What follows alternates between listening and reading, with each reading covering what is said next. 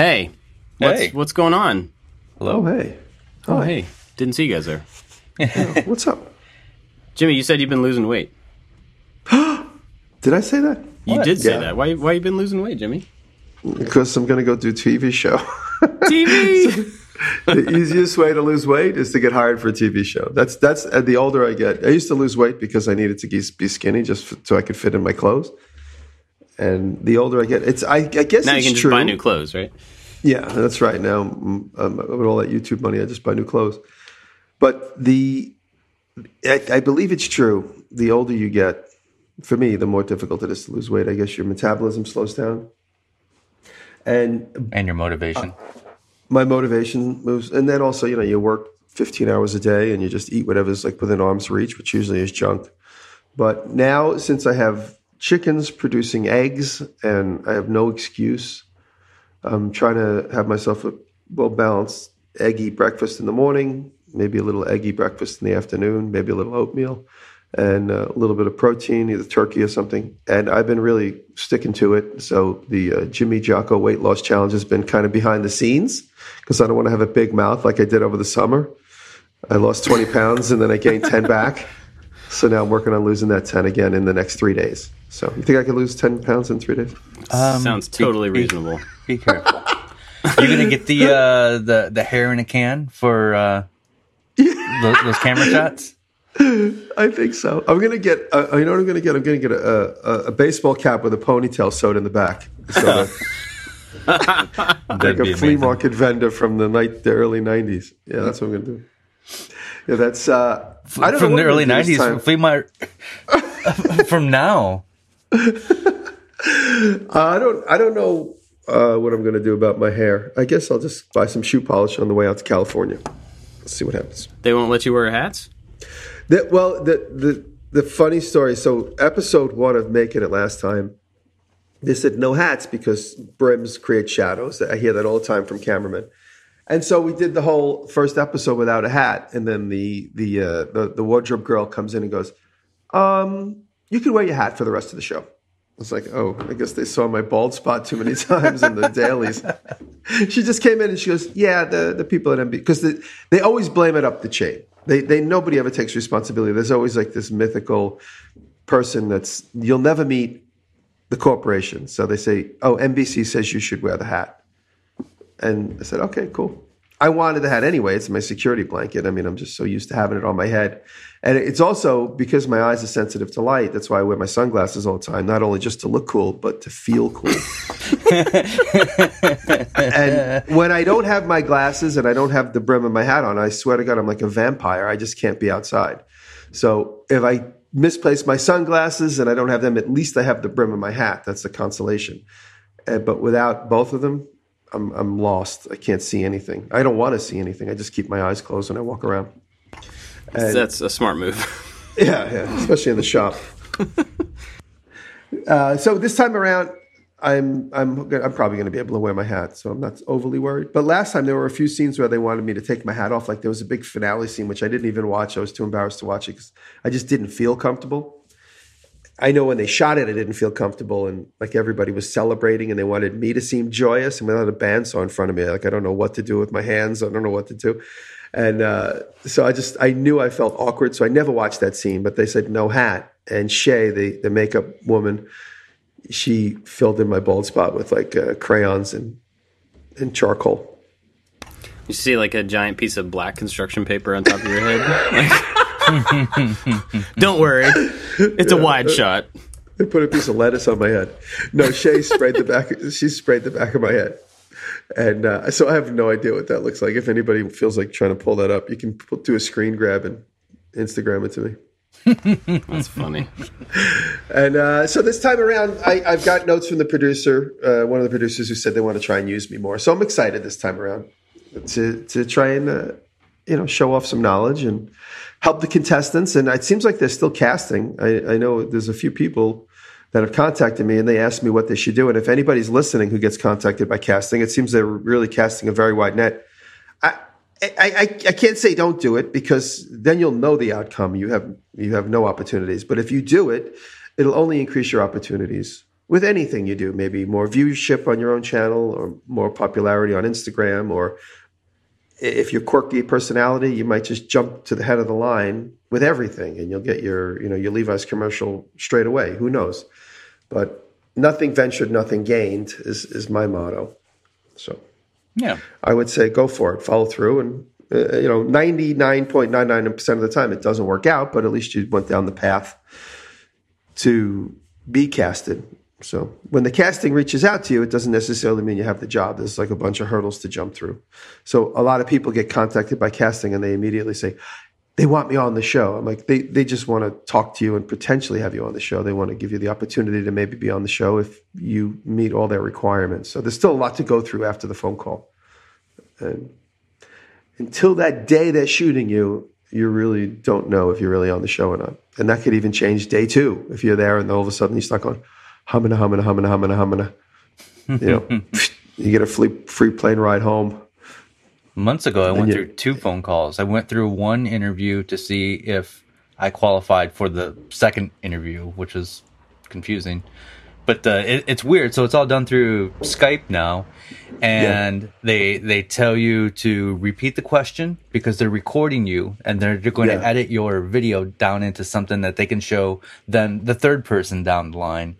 And they're like, speak in character and be happy and be enthusiastic. And it was they're coaching you through your audition tape. Yeah, it's a bit awkward. I found one of those for some TV show I did an interview for, which never panned out. When they interview me, I also record the call too, just so I have it on record. And I happened to find one the other day, and actually the audio was in my notes on my phone. I'm like, oh, what is this from like a year ago? So I played it, and it was an audition I was doing with some guy for some Discovery show, and he'd ask me a question. I just straight up answered, and he'd be like, oh, please repeat the question. Mm-hmm. So I'm like, oh, well, how did I learn how to build stuff?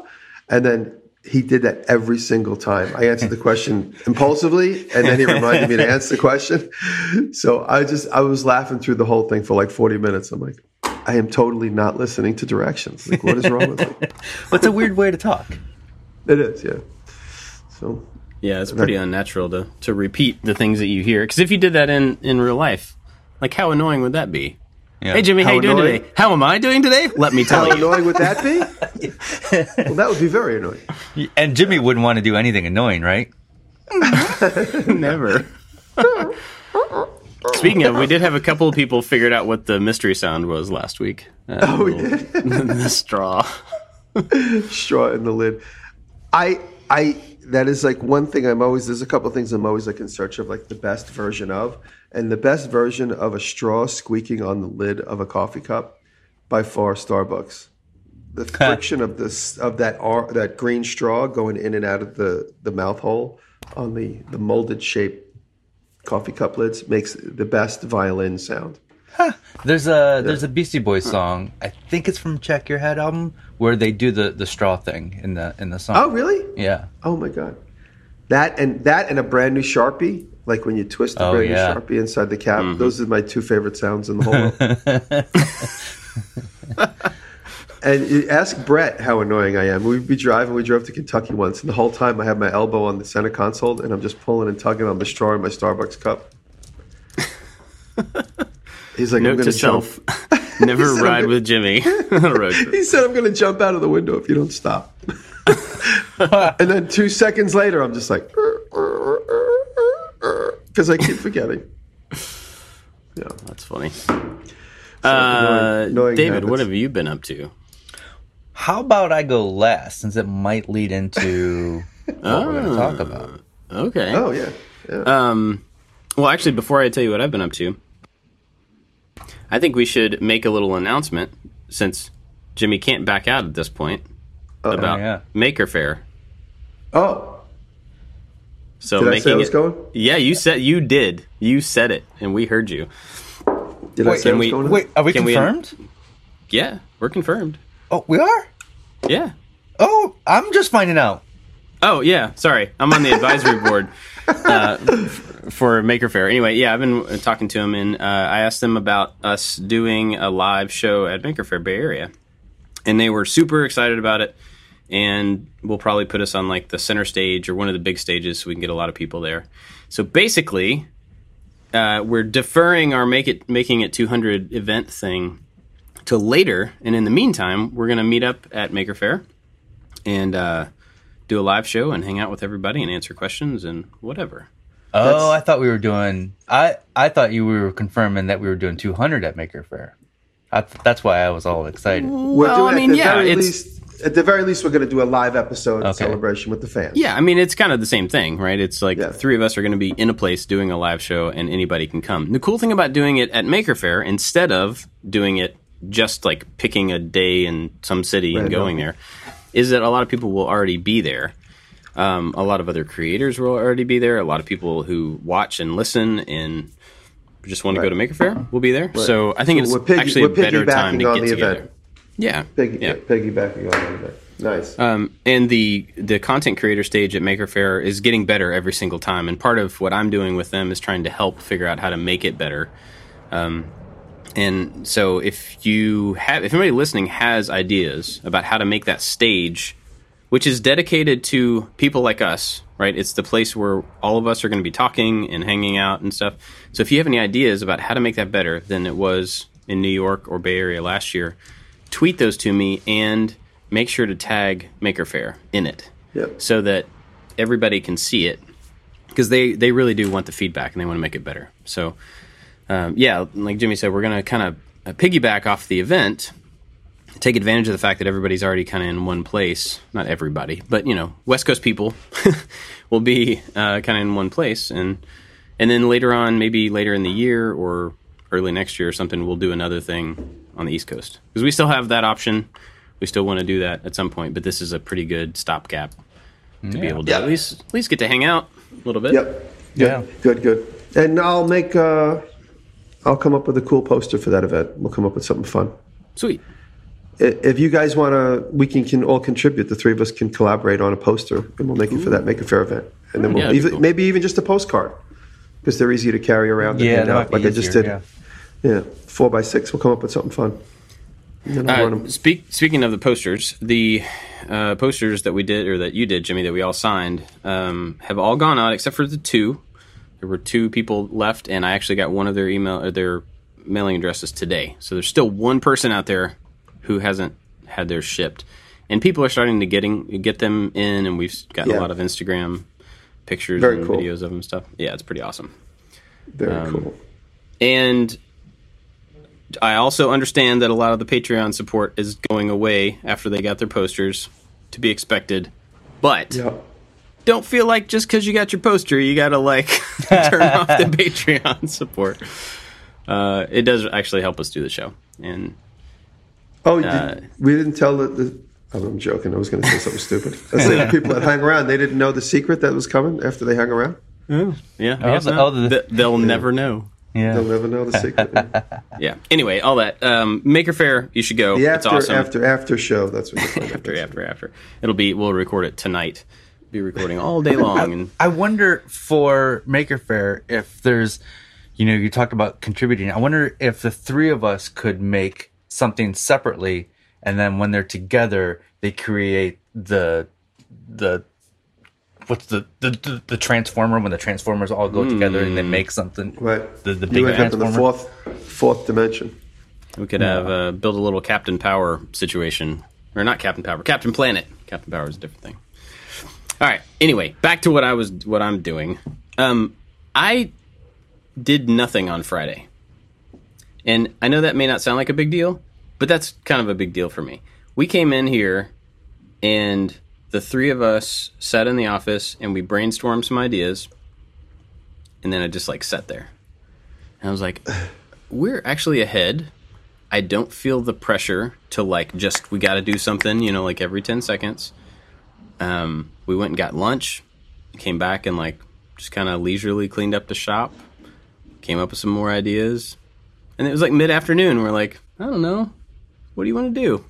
It was so weird to be ahead enough in content and to be comfortable to just be I'm not going to like sprint today. I'm just going to kind of take it easy. And, we were still kind of productive. We didn't shoot anything, but we did some planning and some kind of engineering idea stuff. And it was just really weird. And at first it felt like we should be more productive, but then I realized that it was actually pretty nice and probably good for everybody to take a break.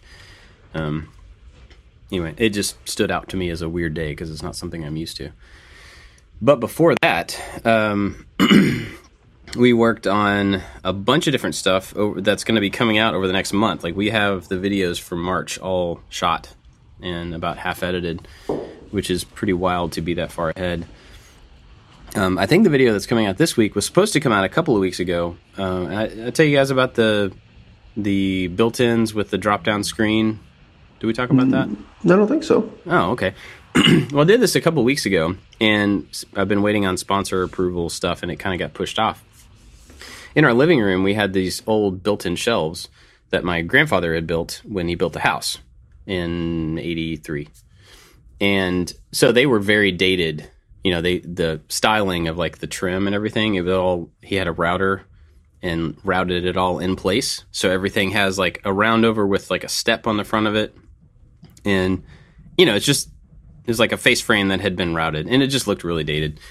And it was made around a tube TV. So there was one section that was really deep, but it was pretty small, as far as width and height. And so when we moved in, I had like a 55-inch flat screen, and that wouldn't fit there. And I took a Sawzall and cut out like a section of the shelves just to be able to put the TV in there. Yeah, and that just kind of like started ruining it. So anyway, not too long ago, we tore that all out, built a whole new set of built-ins, and it's sitting in this kind of weird place in our house where there's like a hallway behind these shelves. So it's almost like there's a wall with an opening in it, and he built the shelves in that opening where it should have been a solid wall. You can walk behind it, and there's space above it. It's kind of hard to describe. But basically, when I built these shelves, I pushed them back about 4 inches so that there's a gap in front of them at the top that you can see up behind this wall. And I got a motorized movie screen and put it up in that gap. So when you're looking at the front of it, it just looks like some shelves. And then you push a button and a screen comes down and covers the whole set of shelves. And we have this giant movie screen. Is it a roll-down screen that gets projected onto? Oh, so it's like a roll-down movie screen, not a flat screen that comes from nowhere. No, it's a roll-down, like a white screen. Nice. But the sponsor for the video is it's LG, and they make this really awesome projector. So that was like, we got this great projector, then we put on this big screen, and so now it was so funny. We watched the first movie on it. I was kind of telling the kids about it, but I hadn't really shown it to them. And I was like, when we finish this, we're going to watch a movie, and we're going to have a bigger screen or whatever. And then we got them all in there, and I made the screen come down, and you should have seen their faces. It was hilarious. Like, their jaws were on the floor. They were just Did you get that on camera? No, I didn't. Because it was like end of the day, like, finally it's done. I got to just try it out. But anyway, so we've watched a couple of movies on this. All that to say, that video about building those built-ins is really what the video is about. That should be out this week, hopefully. And it's a pretty standard set of built-in shelves and cabinets. Nothing crazy, but definitely something I think somebody could take and put in their own house. Maybe not the movie screen part, but at least the shelves. So we've been doing that, and then a bunch of other things that will be out that I don't want to give away yet. That'll be out over the next month. Some pretty funny, pretty silly stuff. So cool. Now, David, what have you done? I have so we have one of the motorized movie screens that comes down, and this addition to the house that was built, and there's only one place in this big massive room where the screen can go, and so it's right above the fireplace. And we got the motorized one, so when we want to use the fireplace, we can shoot the screen back up, and it's hidden. I want so badly to be able to use the movie screen and the fireplace at the same time, and I'm wondering if I can like build some sort of heat shield so the heat doesn't come up and melt the screen. But I don't know anything about heat and what would work. And I don't know. So if anybody has any good ideas, like almost like something that kind of like a shelf above the fireplace, like right above where the fire would go, and kind of just a mantle. I mean, there is a mantle now, but this would need to stick out a little bit more and maybe have like legs that could just kind of scoot in front of the fireplace to direct the heat so it doesn't go up on the screen. I don't know. It's something I've thought about. Are you sure that there's enough heat coming off the top of it to actually damage the screen? Have you measured the temperature? Yeah, that's a good question. The screen's so close to the fireplace that I just assume. Yeah. Yeah, because a lot of people put TVs above fireplaces, and I've never really understood that because it seems like there would be enough heat coming out that would eventually maybe damage the plastic on the TV. Maybe not. I don't know. We have a TV above we have a second fireplace. It's a gas. Yeah, it's a gas fireplace, and I built a surround for it. And there's a TV on that. And when I built that surround, I had the local gas company come out, and they told us the recommended clearance. So there's got to be so much non-combustible above the fire, and then there's so much wood, and then they recommend like between that non-combustible and the wood where a TV should actually sit. So there's a good, I forget how many inches, maybe 18, 20 inches between where the fireplace is and the TV is. And it still gets warm, but it does not it doesn't get hot. So, I know. Gotcha. Anyways, what am I working on? I'm releasing a video in 20 minutes on making 6-sided pencils, hexagon wooden pencils, solid wood. 3 years ago, I tried this before, and there was no easy, safe way to do the 6-sided pencils. And so I made a little jig with sandpaper, and it had sandpaper on two of the angles, and I would just sand the angles in there. And Andrew Klein saw that video, and it inspired him to invent this jig. So it's super cool. So he's releasing his videos on this jig today, and it's going to be an Indiegogo campaign. And the way it works is you cut your blanks and you glue your lead in there, and you have this little 8-inch blank, and it fits into this jig.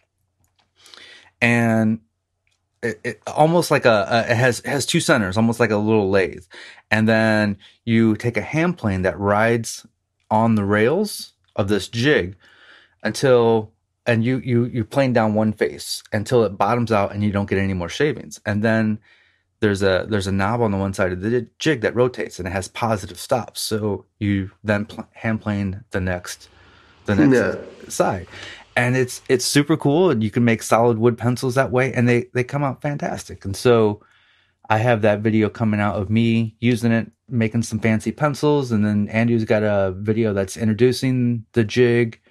It's like I said, it's an Indiegogo campaign, so it needs to be manufactured, and I'm kind of learning the process of. I don't really have anything to do with it except I'm promoting it, but it's kind of cool to see like.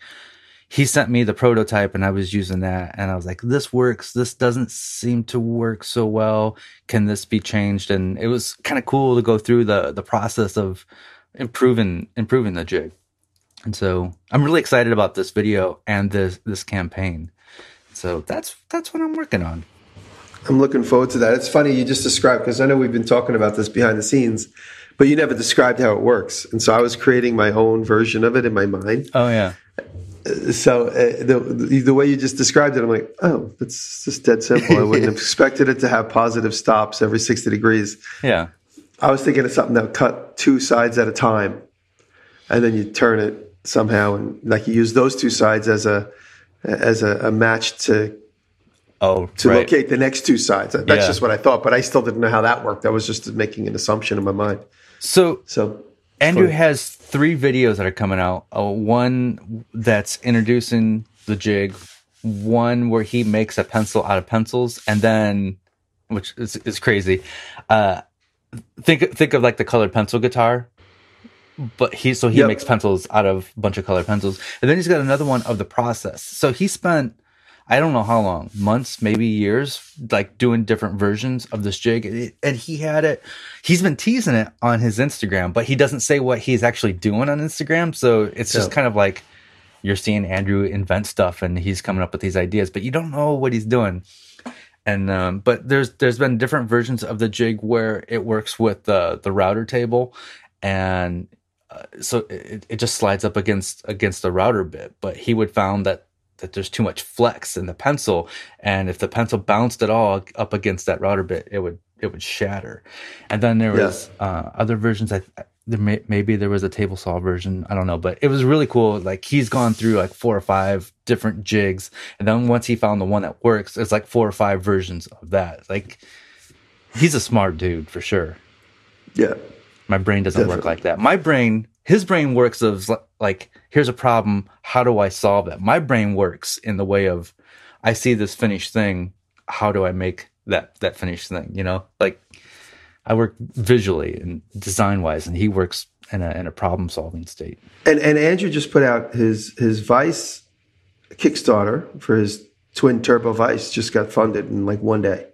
Yeah, isn't that amazing? I saw his Instagram this morning. Yeah, that's pretty cool. So I've seen like a quick video of that, but can you describe what that whole product is? Because I don't know yet, and I'm sure other people may not know as well.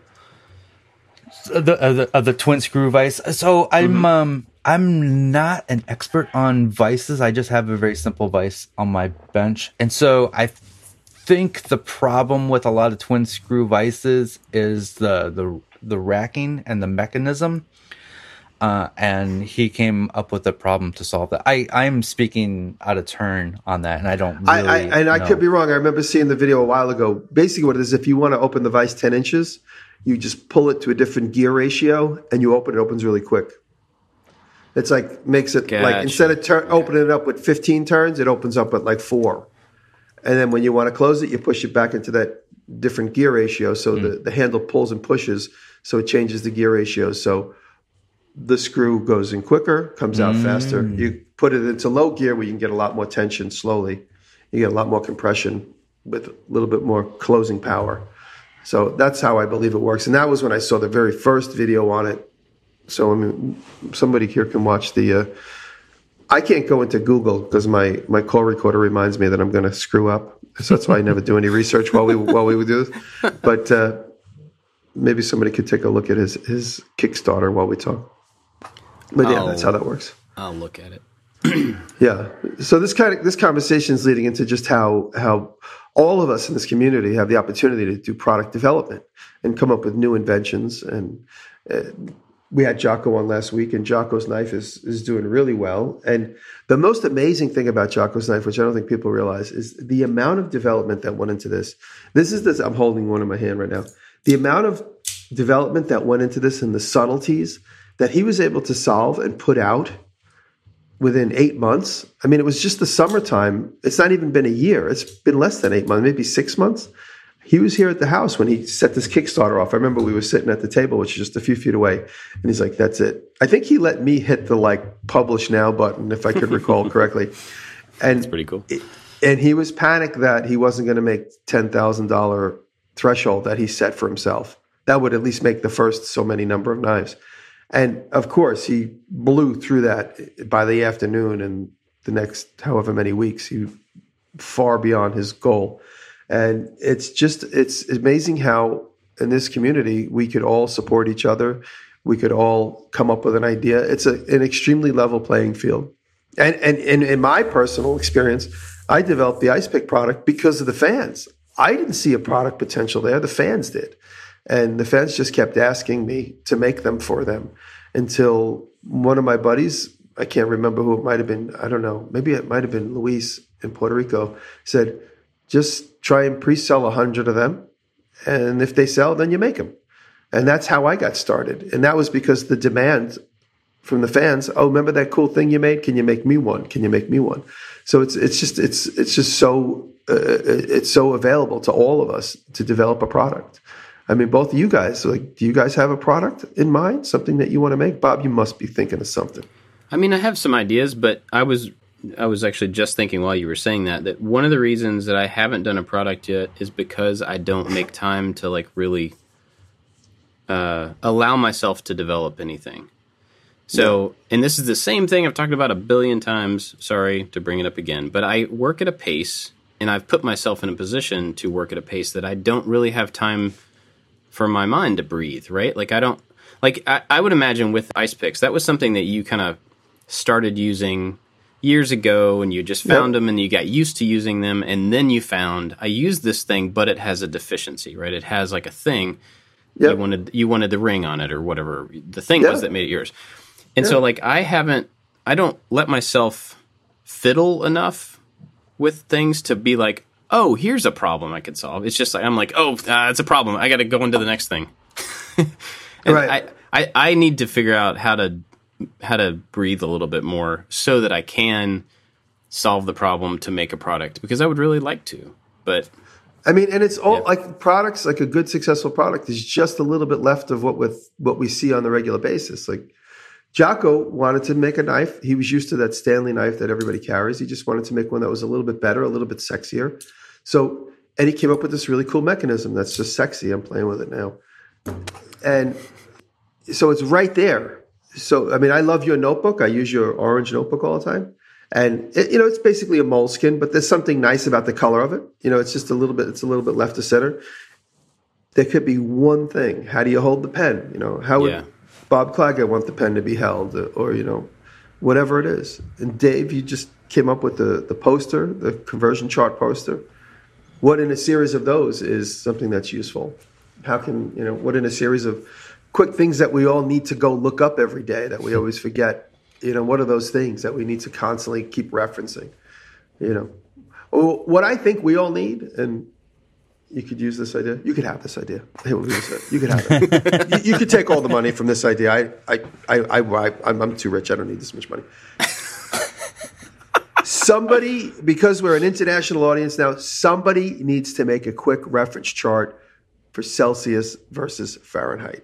Because it doesn't convert. It isn't like it's always 20 degrees apart. The scale changes. There's only like one point, like minus 50, where it's exactly the same. When I talked to Laura, or I talked to Eric in Saskatoon, it's minus 140 Celsius. And like, what does that mean in Fahrenheit? I have no idea. It's like, oh my God, it's so cold there. It's 20. I'm like, no, it's like 40. So I don't know what the conversion is.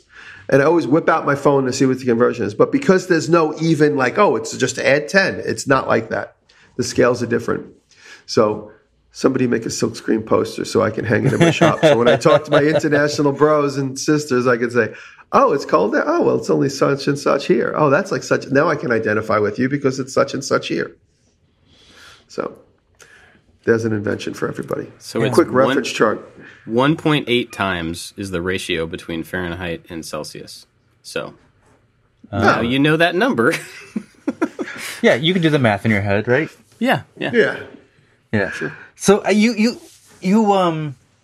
say, I never heard it phrased that way. You said somebody invent a poster, and so to me that's not in inventing, but maybe it is. So really good graphic designers have a really good skill of taking information and putting it out there so it's digestible, it's nice to look at, and makes sense. So are graphic designers inventors?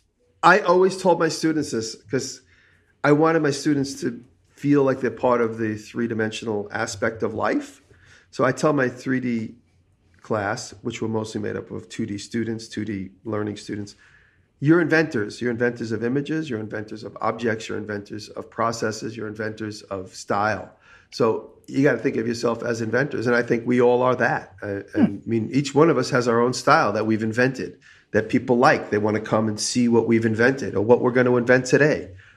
Some of the inventions are existing things, but they're just our version of it. Some of them are completely new products that, like, I mean, I didn't invent the ice pick, but I invented the concept of carrying it every day and always having one available to you. And it's funny, my buddy Ryan, who I see very infrequently, he's been working on a project in my shop. I watched him yesterday and we never even talked about it. He pulled his ice pick out of his pocket 25 times while we were hanging out to do different things. And he never said, oh, I really love this thing. I was just like, it's funny because I know how I use it. And watching him, I'm like, it's so cool that he pulls this thing out of his pocket 100 times to do little dumb things. And he never once said, oh, I love this ice pick. This is great. It's just part of his lexicon now that he just uses this. So we are all inventors of different things, and I think it's important to let us, give yourself the okay to invent cool stuff. That ice pick is so useful. I use it almost in every single project. Just yesterday, I made a bunch of those fancy pencils, and some pencils don't sharpen very well in the pencil sharpener, and the leads would break off and jam up the pencil sharpener. So the first thing I go and grab is the ice pick to unjam the pencil sharpener. I have two of them. I have the small one and the big one, and the big one it's really ugly right now because it's covered in red ink from silk screening. I must have used it to stir ink or to clean something up, but it's always right there, and it's always If you saw mine, it looks like I'm trying to inject an infection into somebody. It's covered in gross. Taylor pulled up to the shop the other day as I was peeling a hard-boiled egg in the morning, and I'm peeling like we're talking it through the window of a car. And I'm peeling the egg, and there's like a good little bit. So I pulled my ice pick out and like yanked it out of the sheath with my available pinky, and I'm like sweeping the hard-boiled egg off with the tip. She goes, "You're going to eat that now?" I'm like, "What are you talking about?" She's like, "Look at how dirty that ice pick is. It's like half rusty. It's got Bondo still stuck on it." And I'm like, and then while I'm talking, I just take a big bite of the egg. She's like, "You're disgusting." Did like the John Belushi. So, David, is a product on your horizon? Is that something that you're interested in? Because, I won't tell you why. I'm curious. I'm just curious. I would absolutely love to. I love the idea of going through the iterations and releasing something that is useful to other people. But I don't. I want to, and hopefully someday I do that. But I don't have an idea yet. I don't have the idea that I think is worth the weeks or months or even years of development to get it to the point where it can get into people's hands. I'm going to say this. I'm going to someday. It's a goal, but I don't have that idea yet. The golden ticket, the golden idea. Well, you know what it is? It's like I think all of us and everybody listening to you just gotta like put that postulate out there and say, this is something I want to do. And then you get your subconscious working on that in the background. And then all of a sudden, one day you pick up, a ruler. I'm holding my machinist ruler that I like, the engineer scale in my hand. You pick up a ruler and you're like, oh wow, wouldn't that be cool if that was just over there? And then you just hot glue it. Oh yeah, Bob's got his engineer scale. How cool is this one? Right? This is so much great, easier. Man. I've been using those for years. Oh, I bought that from Woodland, Highland Woodworking, the same one that Dave is holding up. It's the Stanley Anniversary Edition. Yeah, the 175 year. Yeah, I bought 10 of them, so I have them all over the place. Does that have engineer scale on it too? No. I don't think so. No, it just has like the old timey one. Yeah, but I like the Stanley. I talked about it before. It's the 33-272 engineer scale Stanley Power Lock ruler. It's 12 feet. And it's got the 1/2-inch tape, and I've been using them for years. And it's funny. I got these by accident. I just looked on Amazon one day and I was like, I need a bunch of rulers. So I like this size, and I bought them. And 10 of them showed up, and I'm like, what are these funny numbers on the bottom? Those aren't rulers. This isn't a ruler. No, but clearly the top divisible numbers. That's amazing. The top is imperial, and the bottom is engineer, which is basically tenths of an inch. Yeah, thousandths of an inch. Okay, I have two things that I wish I had in the shop. So this could be your product. Maybe you should say it. This could be. So FastCap makes a really, really good tape measure that's a lefty-righty. So no matter what side you're looking on, they make a whole series of them that are great. So it's really good. But as a woodworker, I don't need a 12-foot one. I just need a 6-foot one that fits into my pocket. They don't make a small one. And what I don't like about that particular tape measure is the snapback. It takes your finger, like it'll slice your finger off. There's so much power. So the perfect tape measure doesn't exist for me yet, and I've looked. There is no lefty-righty small one that will fit into my pocket. And then combination squares, the ruler part of that, I don't need 30 seconds. I just need one side that has 16ths and the other side that has 8ths. And then I need it to be lefty-righty, so no matter what side and that doesn't exist yet. You check Starrett, because Starrett makes a lot of different little. I looked and I didn't see one. I'll look again. Because when I was at Highland Woodworking in Atlanta, I went and I looked at the Starrett case, and I ended up buying a 6-inch ruler that has 30 seconds, 64ths, 128ths, and just 8ths. So it's got on each all four sides, it's got different stuff. But I was going to say, for your 12-foot ruler, this probably won't solve the problem, and it's a stupid solution. But cut it, re-put the tip, grind the tip off, and reinstall it at 6 feet. And just remember, 6 is 1, 7 is 2, 8 is 3. Just remember that, and everything's going to be perfect. Well, so you can. So if you take a tape measure, and then the spring tension will be twice as hard as it would be if you were just in the first half. Yeah. Never mind. At the end of the thing where it wraps around on the inside, it has the one that I took apart and recovered had a slot in the tape and then almost like a T-shape cut at the end of it. So it wraps around the center pole in the center of it, and kind of locks into itself. And you could totally do that again. Oh yeah, just cut the tape. Punch that out. Cut the tape at like 6'6", and then grind like with a Dremel. You can grind that T-shape into it and then reinstall it. But that doesn't change the shape of the casing, which is actually the problem, right? You don't care to have 12 feet. You just want a smaller casing for the thing. Yeah. Because several years ago, I took a small tape measure, like one of the ones that's like a 1/4 inch wide, and took it out of its metal case and made a little walnut case for it. Oh, I remember you did that video. Yeah, and that was really nice. I don't even know what happened to that thing. I lost it somewhere. But it was nice to have one that was that thin, because I made the case quite a bit thinner than it was originally. See, that's a good way to innovate, is to pick a subject, like something we all use every day, and we just leave it up to the factories to manufacture these stupid things. Like, I remember getting one from Milwaukee. They sent me a bunch for free of this, like, new carpenter's ruler. Dave Welder and I got brand new rulers from Milwaukee. They sent them to me when I had, like, a 3-second relationship with them. And so you get this big, bulky 25-foot tape. You pull it out halfway across a sheet of plywood, and you let it go with the lock on. And guess what? This 1-pound thing just flops over on its side. And we're like, how could this be a brand new, innovative ruler if you can't pull it all the way out and just let it go and it doesn't just sit on its own butt? You let it go because the bottom was rounded so it fits in your hand, because somebody who never used the tool, like, wouldn't it be great if it fits in your hand? They don't realize you don't walk around with it like it's like an exercise grip. And they made the bottom rounded. So you pull it out, you let it go, and it just ka-bonk, flips over to the side. It drove us crazy. I actually glued a piece of plastic to the bottom, so when you pull it out, let it go, it stays sitting on its butt. So stuff like that just drives me crazy when people who don't actually use the tools try and innovate on them. So another thing that drives me nuts about all tape measures is the first 1/2 inch of the tape measure is unusable because it's covered up with that little notch. Yep. And I'm doing so many things where I need to set my table saw fence to 3/8, but I can't use the tape measure, so I have to go get the combination square because I can't see the tick marks. I don't know which one's the 1/8, which one's the 16th. Right. I can count. Why is that not on the bottom of the tape? There's no reason. I mean, it could be riveted on the bottom side just as easily. You just invented something new. Right?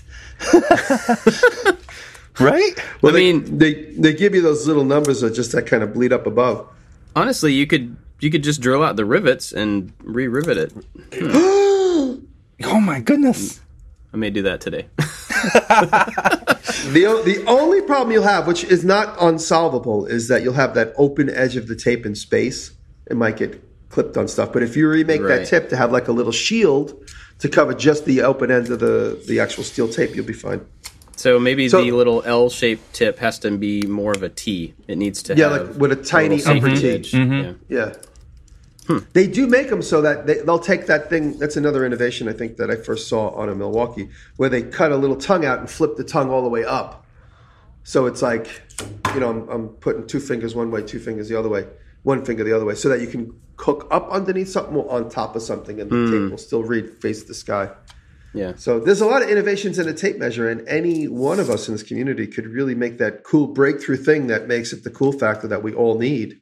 And then you start a Kickstarter, an Indiegogo, and then you make the tape measure that just follows you around. Like, you could put some electronics in it, and everywhere you go, it's just hovering like about a foot away from your waist. Doesn't hang on your waist. That's it. That's what you need.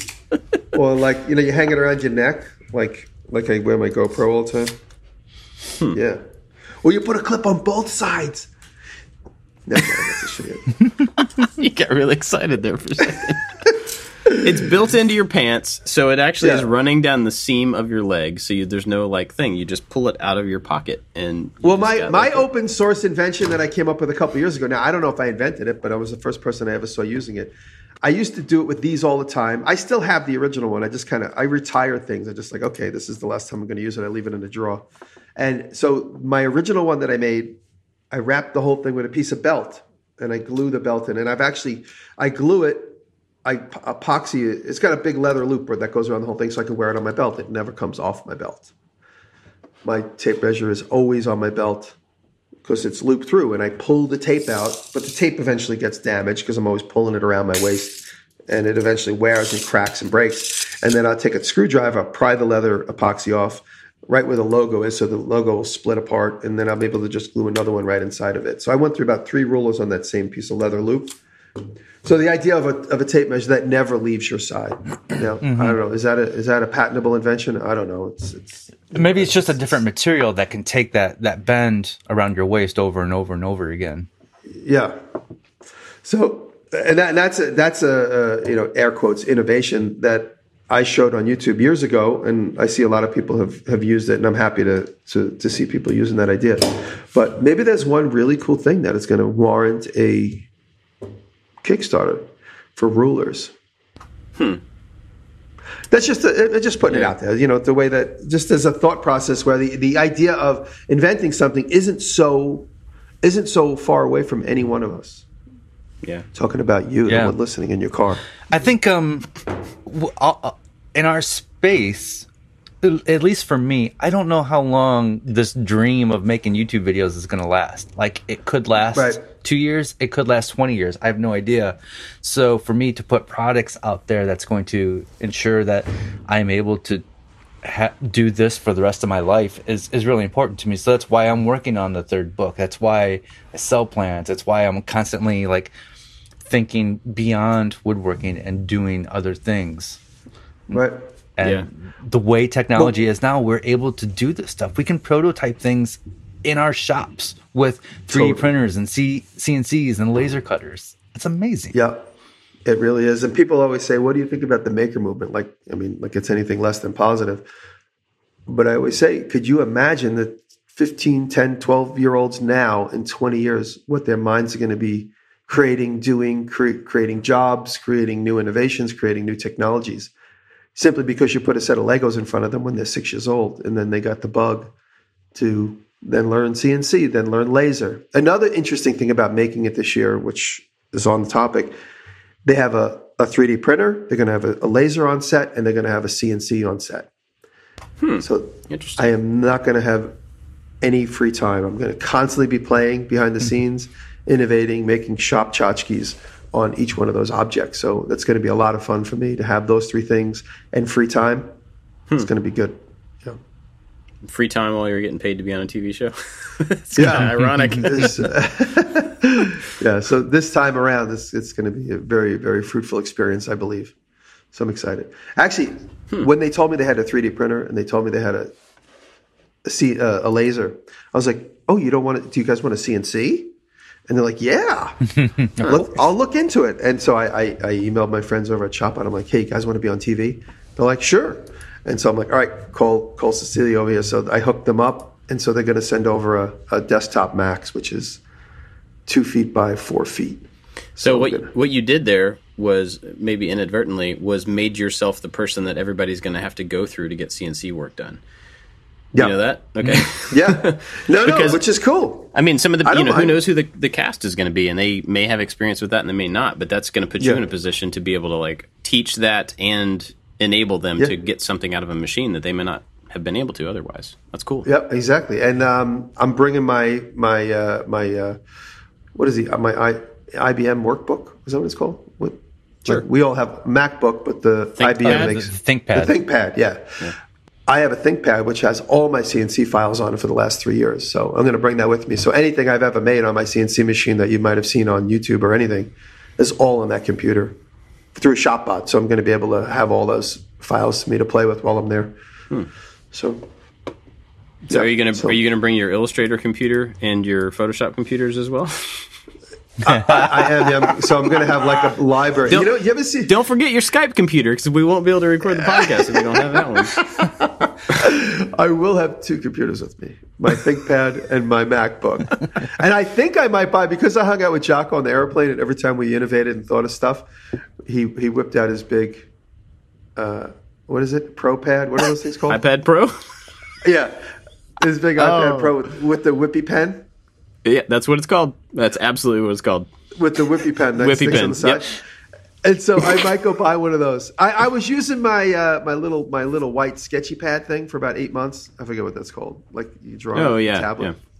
Yeah. The one thing I didn't like about it is it doesn't interface with Mac technology. So I kind of set it on the side because I was drawing pictures on it, and then I was just taking a picture of the screen. So I was drawing on my Thinky book, but I don't know what the hell it's called. No, you're good. Keep going. Yeah, the white Thinky book, whatever it's called. So I was drawing pictures on it digitally and then taking pictures. Just so that's what I do on a napkin. I'm in a restaurant. I draw a picture on a napkin, and then I just take a picture of it. So here I am drawing on a $500 Thinky pad with a Thinky pen, and I take a picture of it. So I'm doing the same thing I would do anyway. So I'm like, what am I using this thing for? This is ridiculous because I can't interface with all my other technology. Yeah. So now I'm going to get a Mackie Thinky pad with a whippy pen, and that's what I'm going to use when I'm going. Oh, man. Yep. Sounds good. Yeah, actually, I have... Jenny got me an Apple Pencil. I know, David, you've had one for a long time, but Jenny got me one for Christmas, and I've been using it quite a bit to sketch out ideas and stuff. Just trying to, for the same reason, like I've got a million paper pads everywhere, but I'm trying to keep it all in one place, and that helps me organize it a little bit better. And I was watching over Jocko's shoulder while we were drawing and talking. He was thinking of stuff, and we were thinking of stuff, and he was sketching out while we talked. And I watch him draw a line, and then he pauses, and then the line goes, bink, straight, and then he draws another line. And he pauses, and the line goes bink straight. I'm like, I got to get one of these things. Whoa, I haven't seen that yet. Yeah. So it corrects your line for you, which I was like, that is cool. You got any other product talk ideas? If I can just say a little inspirational thing, I think everybody has the ability to come up with an invention. So everybody who's watching from the sidelines. Jump in, come up with something. And I think I agree with you. And I also think that there's room just for improvement on things. Like you don't necessarily have to start from scratch and make a new. Like if you look at the guys from Modern Maker Podcast, they've started a company called Maker Brand Co. And they're making better clamps and they are making better finish. It's not they didn't invent a new clamp. They're just making better ones. You know, and that's totally a way to be able to like add value and create a product that's going to make Apple did not invent the better. Touchscreen phone. True. Very true. Yep. Cool. All right. Well, what have you guys been watching? Actually, before that, let me thank Patreon supporters. Got ahead of myself. Big thanks to everybody that's helping us out over there, especially our top supporters.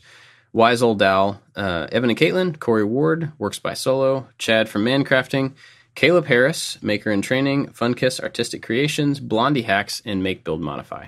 They're our top supporters, but we really are grateful for everybody over there at all levels, and everybody that supports us, even for $1, gets the after show, which is usually secret-y stuff and more of us talking and stuff. Sounds better than I'm making it sound right now, but yeah, you should check it out.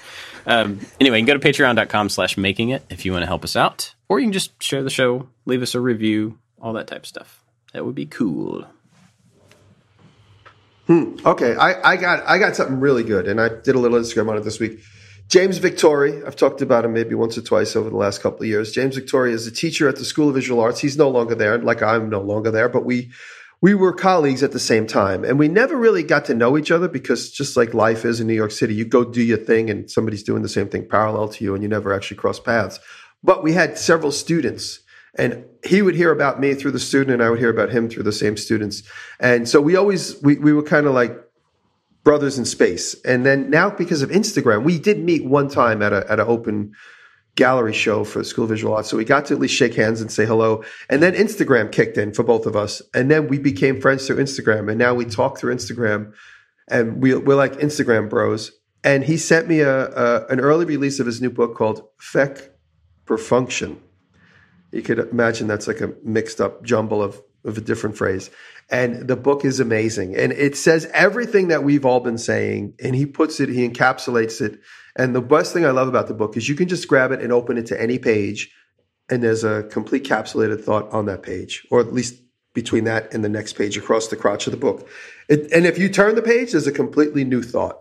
So it's perfect for someone like me who occasionally will open a novel and just start reading. Like if I get into a novel, I get bored with reading it linearly. I'll just literally just crack it open to a chapter that's like 20 chapters ahead and just read that whole thing.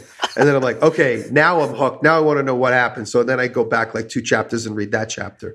So that's how I'm like, I can't. That's a really weird way to read a book. Just so you know.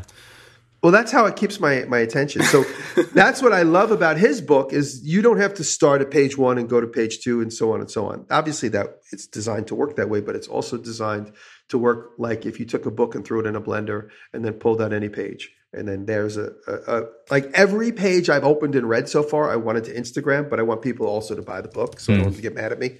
So it's amazing. It's exactly what a lot of people need, including me from time to time. We all get lazy and we think, oh, this is it. My arrows are all red this week when I'm going to just go quit everything. But you read the book and it gives you that recharge you need. So check it out. I think it comes out March 5th. Is that today or tomorrow? Tomorrow. What's the name of the book again? Feck Perfunction. Just Google James Victori. It's probably for pre-sale. I don't know how to spell Feck. F-E-C-K. Something like that. Cool. David, what you got, David?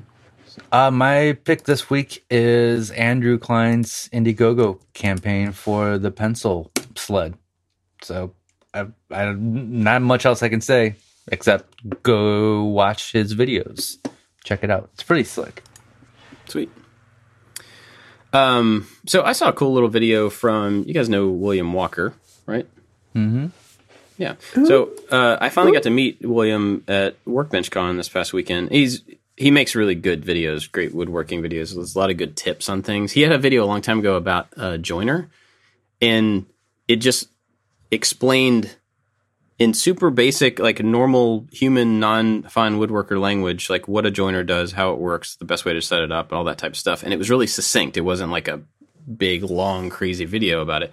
He did another one on a card scraper, which is great. The card scraper is. I watched that video the other day. And I mean, it's a simple thing. I knew the stuff that he was talking about, but it was really cool to have like, here's a succinct way to set up a card scraper. Here's why it's good.